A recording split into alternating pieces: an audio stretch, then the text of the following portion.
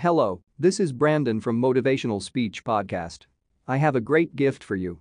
I'm sharing some of the highly valuable life-changing free audiobooks. You can find the audiobooks link in the description. These audiobooks can change your life. So don't waste them. I've never been able to forget this experience, and I wanted to share it with you.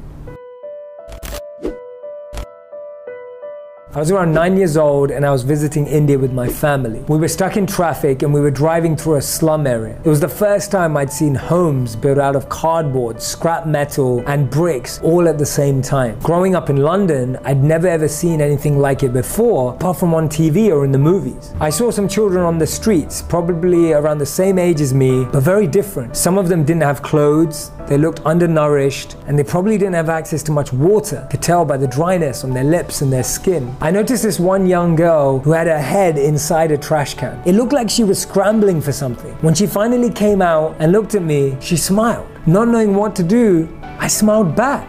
She was obviously trying to look for food, and I could see her scrambling and trying to reach in as far as she could. Only then did I realize that she only had arms. She didn't even have hands. As she looked at me, I could tell she was hungry. But by the time I was just about to do something, our car took off, and I could only see her now and feel her disappointment that I wasn't able to help. At the time, I didn't have any food or money, and before I could ask my parents or the driver to stop, we were too far along on the highway, but I couldn't stop thinking about her. When we got back to the hotel, I got out of the car, and it was lunchtime. And even though I was really hungry, I couldn't eat because I couldn't get over the fact that I couldn't have done anything for that young girl that I just saw. Even though I went to the buffet with my parents, it felt as if only me and her had looked at each other in that whole exchange and the whole city had stopped. I could remember exactly how she looked as I was looking at the food. When we were there at the buffet, I overheard a couple arguing with the hotel staff. Listening into their conversation, I found out that the couple were really upset at the hotel staff because of the number of choices available in the buffet. I looked around. There were so many options. They were complaining about there not being enough choice, but all I could see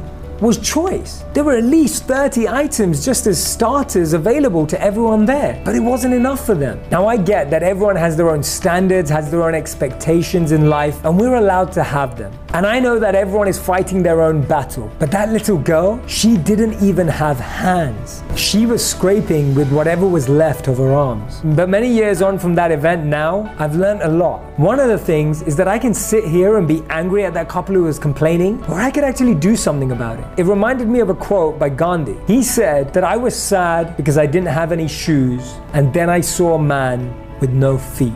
For me, this event left a lasting impression in my heart, and two messages that I want to share with you today. The first one is to remain grateful for absolutely anything we have. Robin Roberts said it perfectly. She said that if we threw all our problems into our pile, we would rush to grab our own back. And when we start with gratitude and see everything as fortune and grace, we're able to receive much more deeply. And number two, let's help those who need it. Let's not be mad that the world isn't helping them. Let's see what we can do. Compassion is key and empathy is essential. And that's one of the reasons that I focus so much of my life in trying to help those in need. And it may mean that you're in a space in your life where you feel you can't currently help anyone right now, but I guarantee you that there's just one person out on the street today that you could impact, that you could change their experience at least for a moment. Remember what Gandhi said. I was sad because I didn't have any shoes, and then I saw a man with no feet.